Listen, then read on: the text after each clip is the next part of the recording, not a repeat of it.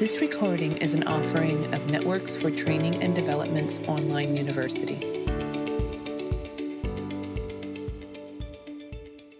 Hey everyone, so welcome to this quarter, because we're doing this quarterly, this quarter's Think-a-thon. This is Jessica Stover with Networks for Training and Development, and we're delighted to be with you today to be talking and sharing insights, pondering, trying to figure things out. And the topic this quarter is privacy and upholding rights. So we do these every quarter, and this month is no exception, and we'll do another in another 3 months. But sometimes thinking differently is necessary, and most times because we become so immersed in supporting someone, the everyday details are missed. So this is an opportunity to think about people that we all may know in our lives, that we may be supporting or be involved with personally or professionally, that we might want to be thinking about things differently, particularly surrounding privacy and rights. And certainly this is a challenging, personal, and difficult topic, but is necessary to discuss and think about with an open heart and head on. So we're really thrilled to be together today to be talking about this. But to just get us started, and we certainly don't have to stick to these questions and points, but I thought maybe this would just be a nice entree in talking about this topic. Right now, we're in the time of quote unquote COVID. We are in the midst. It is March 12th, 2021.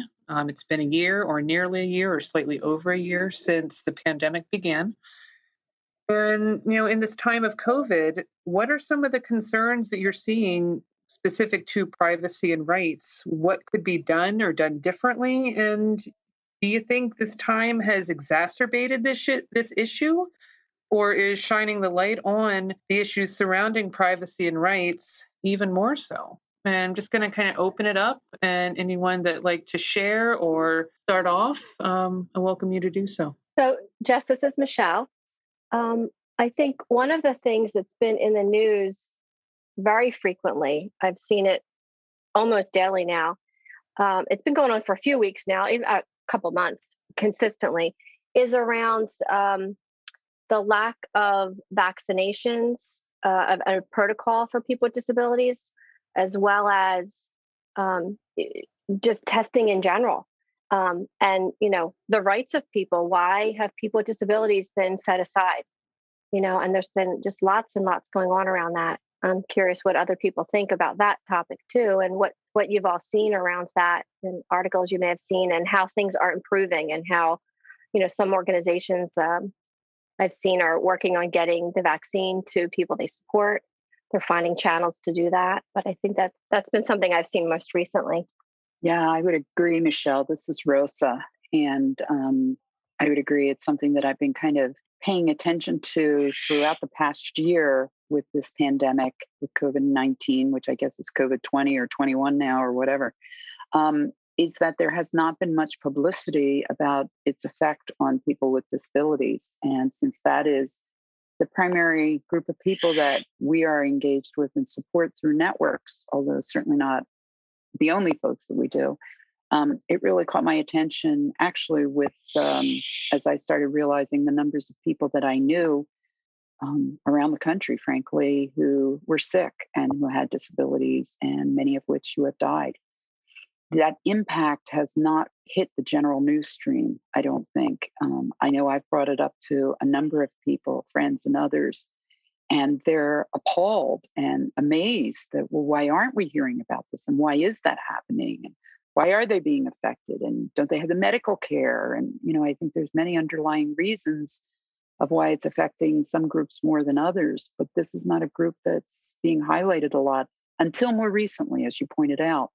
And I think family members and other people are really vocalizing now because of the lack of access, or the diminished access to the vaccine. So I think it's becoming a bigger issue, as well as other groups that are being highlighted now. I think the access to the vaccine is highlighting other groups too that have been horribly affected by COVID for multiple reasons. And yet we just didn't know or didn't see, or the general public wasn't aware. one thing that really stood out to me is that we haven't really considered the fact that a lot of people with intellectual disabilities have multitude of people involved in their lives that are not their family, and they don't have control over who those people are and as they come and go. And so I think their exposure has been greater than what we may have thought. And to me, it's just as risky living in maybe a community living arrangement and having a lot of support people coming in as it is for the elderly living in skilled nursing facilities with, a variety of caregivers coming and going. And there's just no control over that. Right, Tracy. It's really true. And I know we know of some agencies, we heard of some agencies in Philadelphia, human service agencies, that did, some pretty extraordinary things in trying to move around staff or to take staff that were previously part-time and instead make them full-time so they weren't moving around between agencies as much. So they had more of their livelihood covered in one location, if you will, to kind of limit that. But yeah, there's so many, this issue is really very deep. And to the issue that we're talking about today about privacy, I mean, oh my goodness, I cannot imagine, the privacy issues that people are living with now, under the guise of safety and concern. I get it, but people in nursing homes, people in supported living situations of a variety of different types. I mean, where are their rights these days? Are they getting a say in being able to get out and about, or are they being overridden because of safety protocols and the needs of others? It's not an issue that I would want to have to make a decision about, that's for sure. And I understand all the sides to it, but the potential rights violations have to be out the wazoo, have to be huge. It's making me think, Rosa, where we've heard in the height of COVID, where people were moved from their homes to go live in other people's homes because of staffing issues. I can't imagine being uprooted like that and all that's familiar to you, your life, and for someone to just say, sorry. And we get it. It's because of safety. It's to keep everyone safe and to maximize the staffing. But to have to live with that and live through that. And I'm curious how many organizations have been able to slowly work towards getting back to what their normal used to be, and for people to go back to their homes again, and for staffing to start to begin to look a little bit more like normal. And this is just, what comes to mind, this is beyond an impossible situation, certainly nothing we've ever seen or experienced in our own lifetimes. And, Rose, I think, you touched on it, Michelle. We all have is, obviously having the utmost respect for everyone just trying to do their very best and being mindful of health and safety and those concerns, but hearing that people are being prohibited from seeing family members, and particularly say if there's family members or they themselves don't use technology and aren't able to Zoom with someone, or aren't able to Skype or do a video chat through FaceTime or whatever it might be, but not being permitted to see those that are closest to you. That's been a really difficult thing to hear, and has really been challenging, I know personally for me, to try to wrestle with, of how right is that? How good of a thing is that? Should that be? I don't know. It's that's one of the pieces that continues to trouble me, I think, the most. And it happens all across the country, frankly, globally.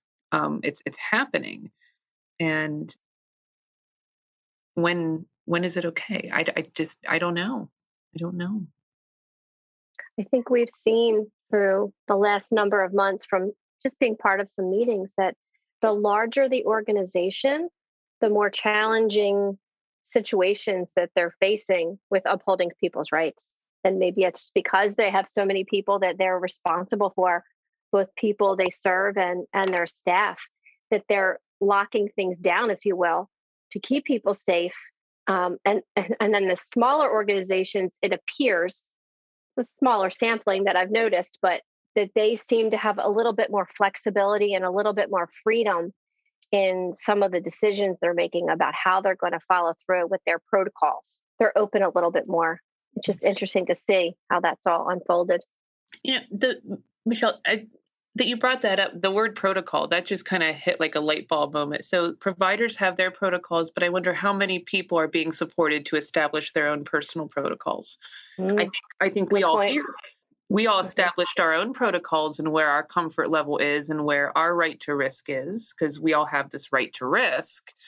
And what we were comfortable and not comfortable in doing. I wonder how many people they themselves who may be supported within the quote unquote system, or but even those kind of outside of that system, if you will, have kind of developed their own personal protocols and have had those discussions.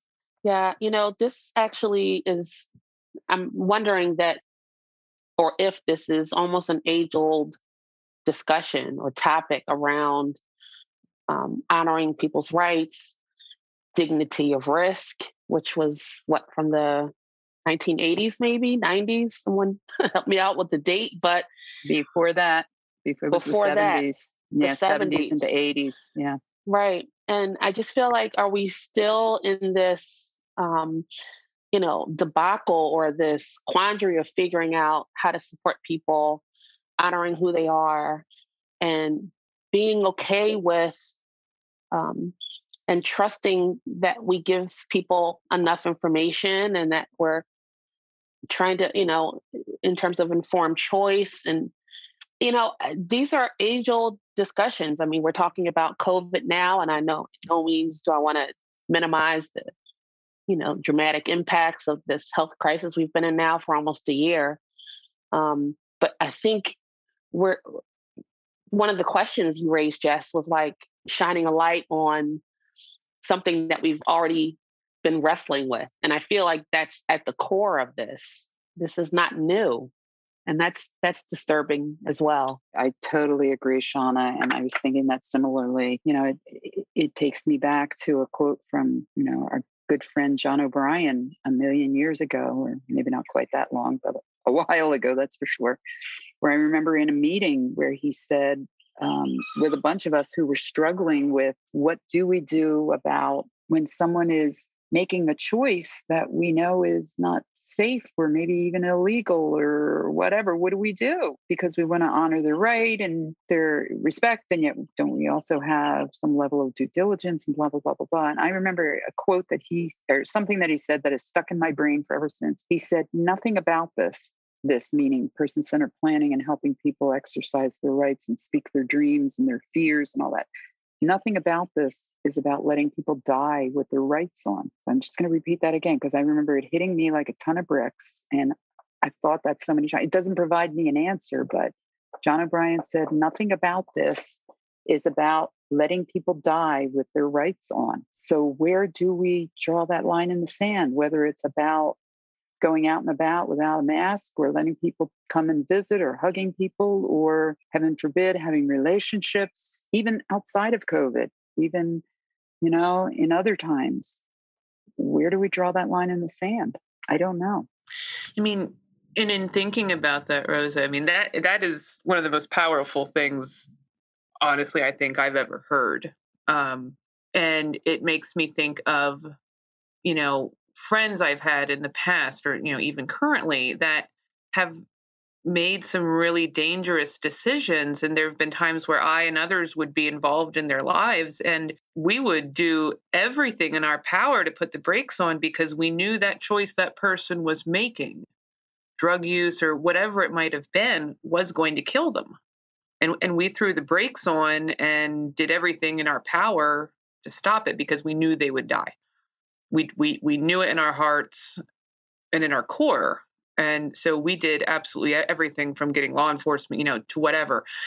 Why is that any different? It's that question, that's that unanswerable question. Why is, someone in my life who's making, let's say, not that's currently happening, but let's say someone who is actively using heroin and I'm going to do everything in my power to try to get them to stop, help them seek treatment, whatever, because I know it's going to kill them. Why would that be any different than others in my lives? Like, why do I treat one different than the other? I just wanted to say, I think what's so disturbing about now with COVID is that a lot of folks are cut off from the people who are their voice of reason or who are their, are their advocates. And just whether it's being a friend and being able to have closer contact with somebody who's had a drug abuse problem, you don't have as close contact with those with friends or whoever right now. So people who are struggling or they don't have their advocates. They don't have other people having discussions with them about health and safety, perhaps, that they would normally have. Mm-hmm. I'm sitting here nodding my head, Tracy, like nodding my head. Me too. Yeah. Mm-hmm. And the other thing that just came to mind, having people have their advocates around, but then we need to be supporting people to be their own advocates. And then are we really listening to people when they are advocating for what they want? So I just had seen an email earlier, which it just triggered to me that this popped up. Another layer to this, aside from people with disabilities not being given full access to vaccine or be prioritized, this is a scary one too. There's research now, they're doing a survey on hesitancy and access challenges that people with disabilities are encountering. And it's scary to think this is another privacy and rights issue. How are people being coached in negative ways around access to the vaccine? So they're not being given good information, whether it be the person themselves, their family, whatever. It looks like they're now doing a survey to try to assess this and what's going on with it, because there are people saying, I don't want the vaccine, just like there are, of course, in the general public. But are people getting the right information that they need, and where are they getting it from? And there's that other layer. Are they being held back by people for other reasons that we're not even aware of at this point, or we could only speculate to? Yeah, there's a lot of concern.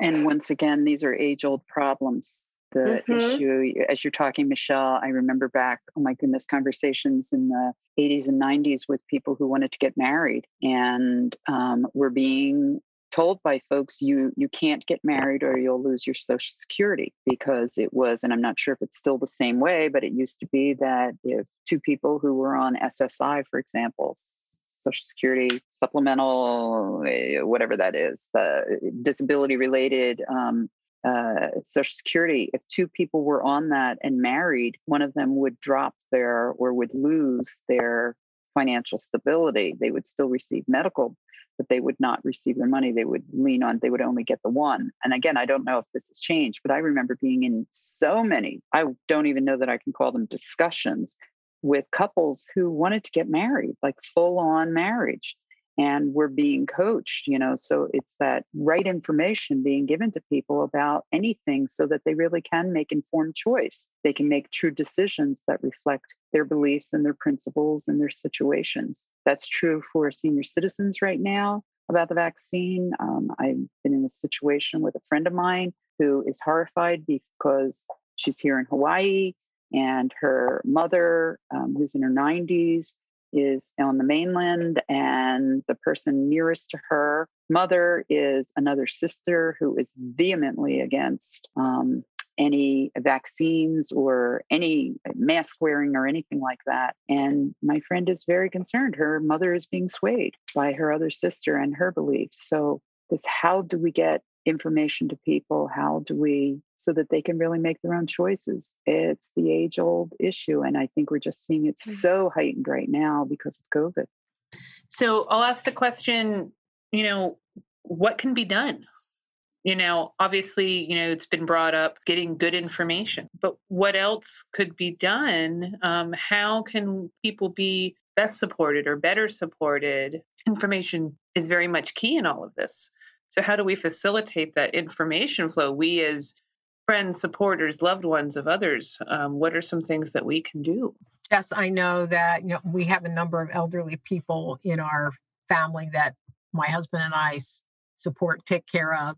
And, they've been hearing conflicting bits of information, and we have shared our actions and why we're doing the things that we're doing, and not telling them that they have to do it this way, but we're just saying, this is what we're doing. This is how we're taking precautions, and, have given them, like, it's up to you. If you want to go out, that's up to you. We'll support you in that, but this is what we're doing. So, it's kind of because you have other family members who are saying opposite things. And a couple other people mentioned that earlier, having, two of the person's children given two different scenarios. And that's what's happening in my family right now, is two different scenarios. And, no masks, no vaccine versus, yes, we're wearing masks. Yes, we're getting vaccinated. Yes, when we come over, we're wearing a mask, and no, we're not going to stay. And, that kind of thing. So it's like, this is how we're dealing with it, and trying to give as much information as we can. And, ultimately they have to make the choice of who they're going to see, and, how they're going to handle it. Other thoughts on this?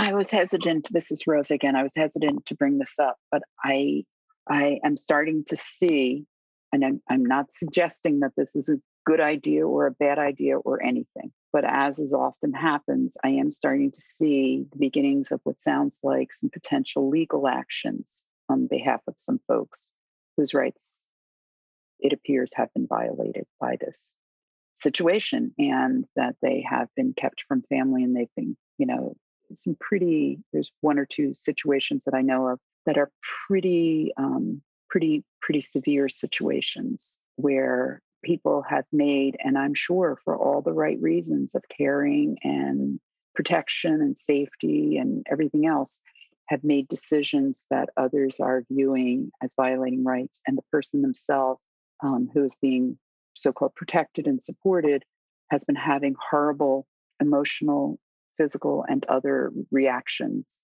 to these stipulations and protocols, et cetera, that have been, quote, put upon the person, including hospitalizations for trying to harm themselves. So I think we're going to see some of that. Again, I'm not suggesting that's the right thing to do or anything, but I think this is going to raise up this very question that we're talking about here, this issue.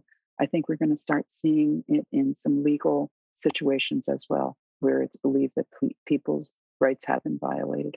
I think especially if they haven't been able to be a part of weighing the risks, because there's risks to one type of behavior versus another, and we all weigh the risks ourselves to decide what we're going to do.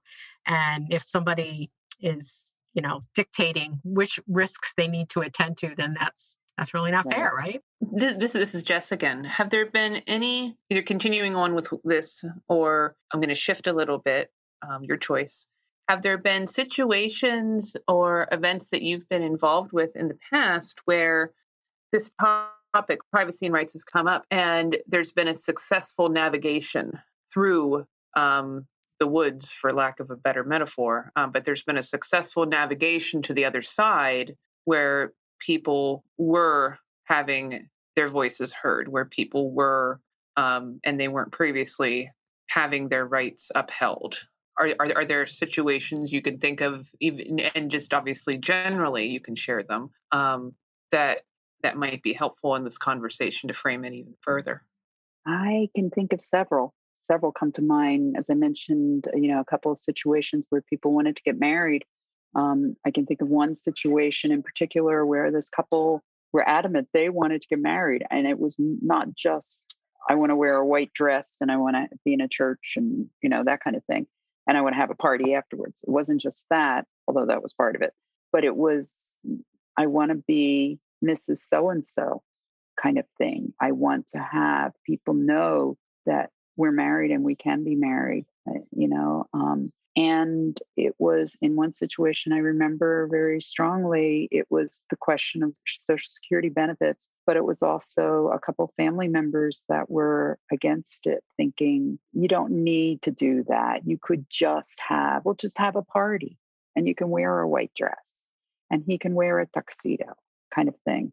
And it was really, what a couple of us did was help us all remember back if we had had weddings, why we had weddings, why we did that. Or if it wasn't that, if we went to college and we got a degree, why we did that. What was the real importance of it? What was the need of it, the reason why? And helping people get into their own head and their own situations and either remembering back or thinking forward really helped. So another situation I can think of, it was helping people, all of us around this person, remember times that others had spoken for us and decided things for us, whether it was like my mother insisting that I looked great in pink, even though I hated pink, scarred me even to this day, but I'm teasing. But, if it was something silly like that or something really, really important, but each of us remembering and putting ourselves kind of in that perspective and thinking about how important privacy and how important rights are and how individualized those decisions are, I think that sometimes can help. Not always, but sometimes. I had been in a wedding of a friend and became two friends who happened to have disabilities. The whole wedding celebration and the family perspective on wanting, the bride's parents and the groom's parents wanting their adult children now to have a wedding like everybody else. And it was sad that they had to take a look at the benefits and what that would mean. But they decided, as two families coming together, that they were going to support their son and their daughter in making it work. And they did. And it was a wonderful wedding. And it's what everyone, people who want to have weddings, like you said, Rosa, like, what is it about it? What do you want? And they had what they wanted. It was wonderful. It's a great memory. Just need to see it happen more often. That's beautiful, Michelle. This is Jess again. There was, I was lucky enough to get to know a gentleman and his team, and he very, very much more than anything wanted a job. He wanted to get out of the sheltered workshop and he wanted a job. And his family was so very much against it. And he so very much didn't want to be a quote unquote problem for them. He wanted to please them. He wanted to do the right thing. But he so very much privately amongst several of us, when the family wasn't around, would tell us unprovoked or whatever that word is. That's not coming to mind, but he would come out himself and just say it, like, I really want a job. I really want to leave this place where I'm at and get a job. But when, then we would have at that time to all of us together as a team to support him, the question would come up. He would fall back into the no, everything's fine. I don't want to leave. And I can remember one of the last times I was with the whole group together, it came up very gently. The question was posed. And prior to getting together, we kind of prepped him, like, we're going to be talking about, if you're okay with it, this notion that you want to work and your family's going to be there. Are you okay to talk about it? And he was hesitant, but he's like, yeah, I really think I do. And the topic came up and he just kind of shrunk. He just kind of shrunk in his chair and his head dropped, his shoulders dropped. And he kept looking around the room and he was looking at his family members and the concern on their face. And one by one, he made eye contact with everyone. And all of us were just looking at him and nodding, trying to give him encouragement to say what he wanted to say. And very gradually, he kind of got very much taller and he lifted his head. And you just kind of saw the shift and change in him. It was very subtle, but he summoned all the courage. It really was a lot of courage that he had to summon because he was just so scared. And, he said, I want to work. I want a job. I want to leave this place. And it was the first time he ever said it in front of his family. And just the look of fear on his face. But he said it, and you could tell he was so proud of himself.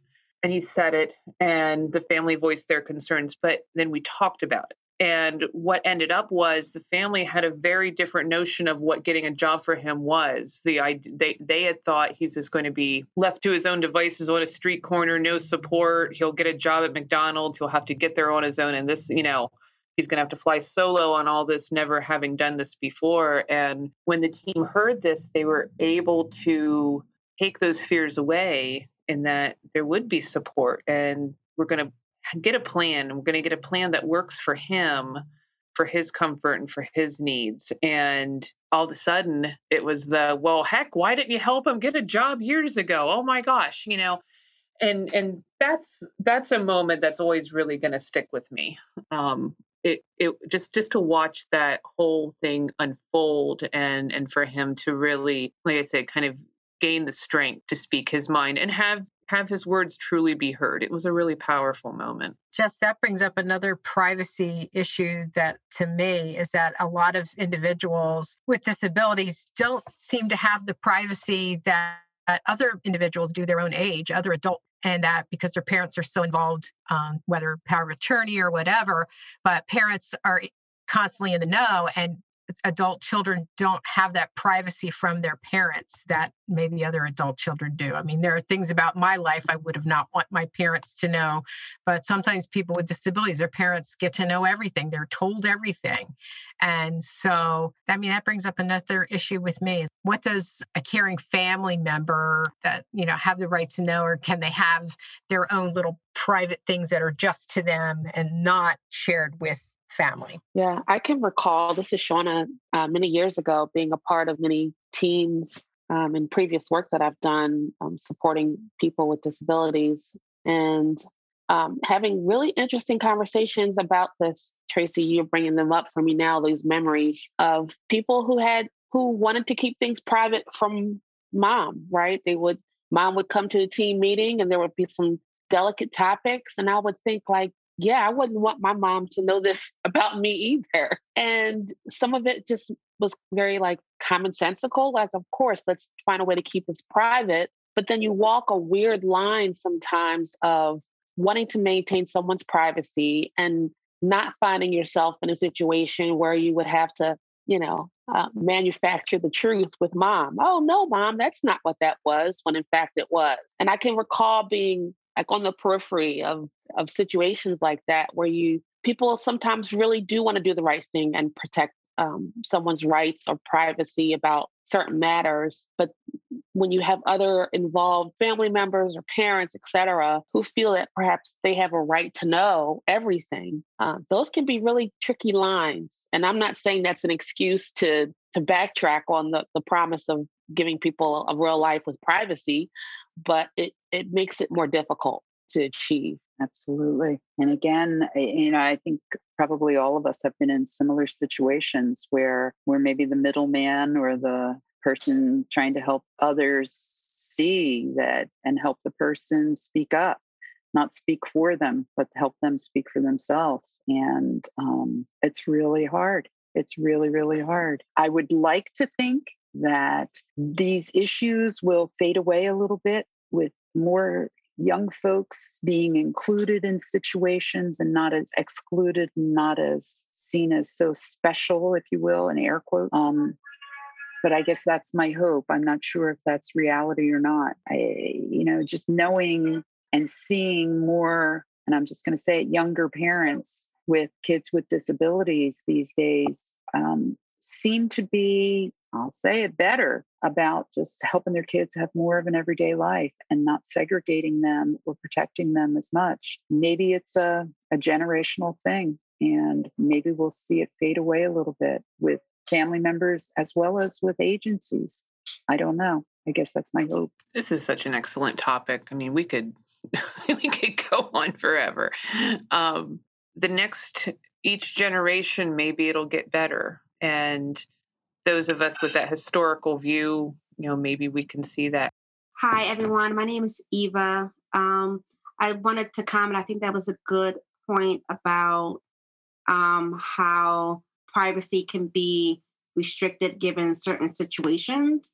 I'm a person with a disability and receive home care services, and I find it to be very difficult to be comfortable talking about certain things, like if I'm having a phone conversation or just anything. Privacy is very, very, very limited, and I'm actually a very private person, so that I have to kind of share things that I wouldn't necessarily share with other people, but because I need the care, kind of not something that I can necessarily avoid, if that makes sense.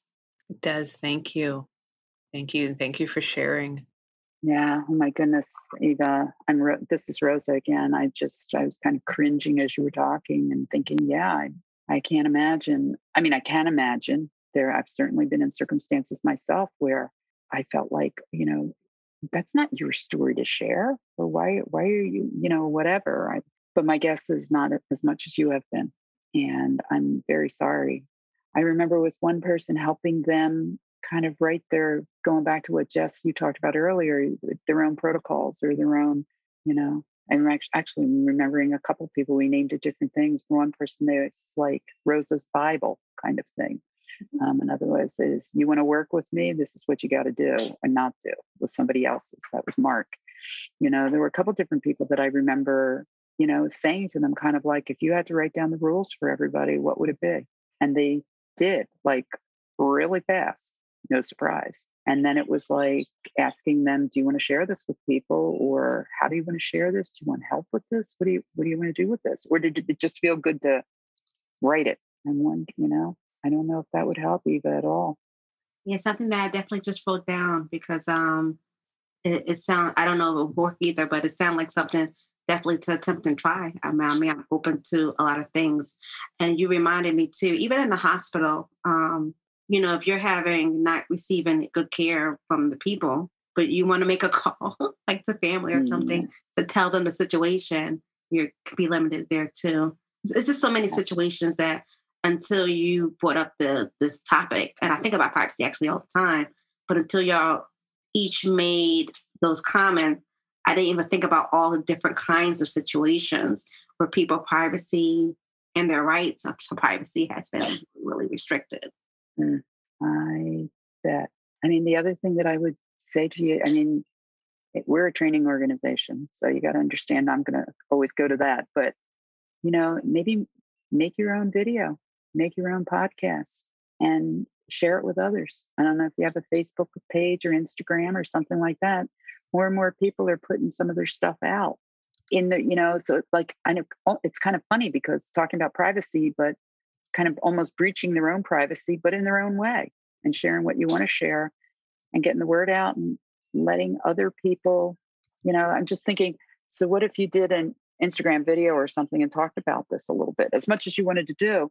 And what if you got, 200 hits and then brought that to the attention of some folks, just said, hey, I don't know if you guys know I did this and look at the support I'm getting. Can we talk about this? Would that be a way to help bridge that, I wonder? Yeah, that might not be your thing at all, but I'm just... It's not. I'm totally not on social media.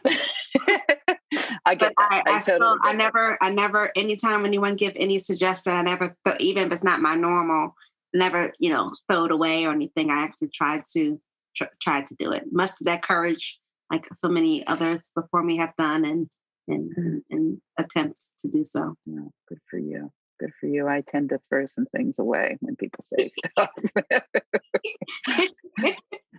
We're here for you for whatever that. We hear you loud and clear. Yeah, this is Jess. I think, and Rosa, you just kind of hit on the nail. We hear you. I think people want to be heard and their voice is honored and respected. And I think that's a lot of this for me. That's what it boils down to. People want and need and have to be heard. A thought that just popped in my head, and various ways all of us here today may have been involved, but within the various systems and areas people are supported, there's files and files and files and binders and binders and binders. For some people, 10 miles high. And what is written in there, and was that with their consent? Do they want this stuff documented and written in there? Is it necessary? Is it, and how many people end up reading that and then even misconstruing it? Do we truly have to know everything that we feel we have to know, as a system? I guess I'm going to take it broader. As a system, do we really need to know all of this stuff? Just I think about sometimes doing consults and how sometimes I get more information than what I want to know, because sometimes I prefer to not have any information and meet people and draw my own conclusions and see where people are rather than seeing where other people think they are. Throughout this whole conversation, I keep thinking of my good old buddy. Some of you knew Maria, and I've heard many of the stories. Maria taught me so much over the years, and this is a huge, huge topic. Just this whole conversation, I'm just seeing Maria like tapping me on the shoulder saying, tell my story. And I'm not going to tell the whole thing, but Maria was someone who really pushed people's buttons and people struggled with how to support her because she didn't come lightly into this world. She's pretty outspoken, pretty demonstrative, and she was an extraordinarily loving being, but she had a tough outer edge, and she came to it in a right way because of what she was dealt, the cards she was dealt growing up and all of that stuff. And a lot of it by the system, by people trying to mean well and take care of her, who really messed her up. And in her later years, through a group of us who were her friends and a couple rekindled family members, Maria left the system. She wanted to know what was in the big black books about her. And in fact, it wasn't just one book or two. There were file cabinets full of stuff about her. And she wanted to know what was in there. And part of it was helping her see the files, which I got to tell you was a whole big deal. Like, is she allowed to see her own files? Were some of the questions asked. And she ultimately made some real decisions similar to, what we've talked about here, that even her closest friends and family members, us, weren't sure that these were great decisions. It was scary for all of us, but she made it after weighing it. And these were part of her lifelong hopes and dreams. And we helped her have a file burning party. She ultimately left the system. And again, some people thought that was, we were heretics. We were terrible people. We were going to harm her. It was going to be on our heads kind of stuff. But we helped her literally tear up and burn some of her files in kind of a bonfire. She officially left the system, left the security of the system, the funding, other stuff like that, and went to live with a family member. And she was not in good health, and she died. And to this day, I have not one shred of guilt about that, not one shred whatsoever that maybe, I helped her ultimate demise or anything like that. Instead, I have this image of Maria, one of her final days, where she was smiling broadly for what she had accomplished. And she had become her own true person. She really had. Goodness. Thanks, Rosa. Those are incredible. Incredible stories that have been shared today. And of course, heartbreaking and gut-wrenching too, because clearly there's so much more work to do. There's so many more people to hear and to support and to support to be heard. And to think differently about of how we can support people to have their privacy upheld, to have their rights upheld, and all the nuanced pieces and the difficult pieces that go along with that. And that I think at the end of the day, we all become better people for wrestling with it. But just about this topic in general, just being able to have these conversations is huge. And certainly, I think, I'll say it, a step in the right direction or in the continued direction. Eva shared in the chat, thanks for sharing Maria's story, Miss Rosa. Love she took her power back and she was able to be her own decision maker. Isn't that true? My goodness. Rosa responded back with a heart emoji. So I'm looking at the time and I think we'll be wrapping up here. But before we go, are there any closing thoughts? Or any last things for right now that anyone would like to share? I'll just add, this is Shauna, that, one size does not fit all. We don't have all the answers, but I think it's worth it for us to continue upholding, what's right and helping people to fulfill their dreams and make their own decisions. As difficult as it is, it's worth it. It certainly is. Eva shared, please do another think-a-thon on this topic because it is a fluid topic, important topic. And as Ms. Shauna said, one size does not fit all, and would love to continue to brainstorm again. Thank you so much, Eva. I don't think this conversation is going to end for sure. I think that certainly, I think we're all open to continue to talking about this, and we'll certainly keep you posted. So I'm going to wrap up and thank you all so much for joining in, for being a part of this. This was an incredibly rich discussion, and hope to see you all soon in the future. Take care. Thanks, everybody.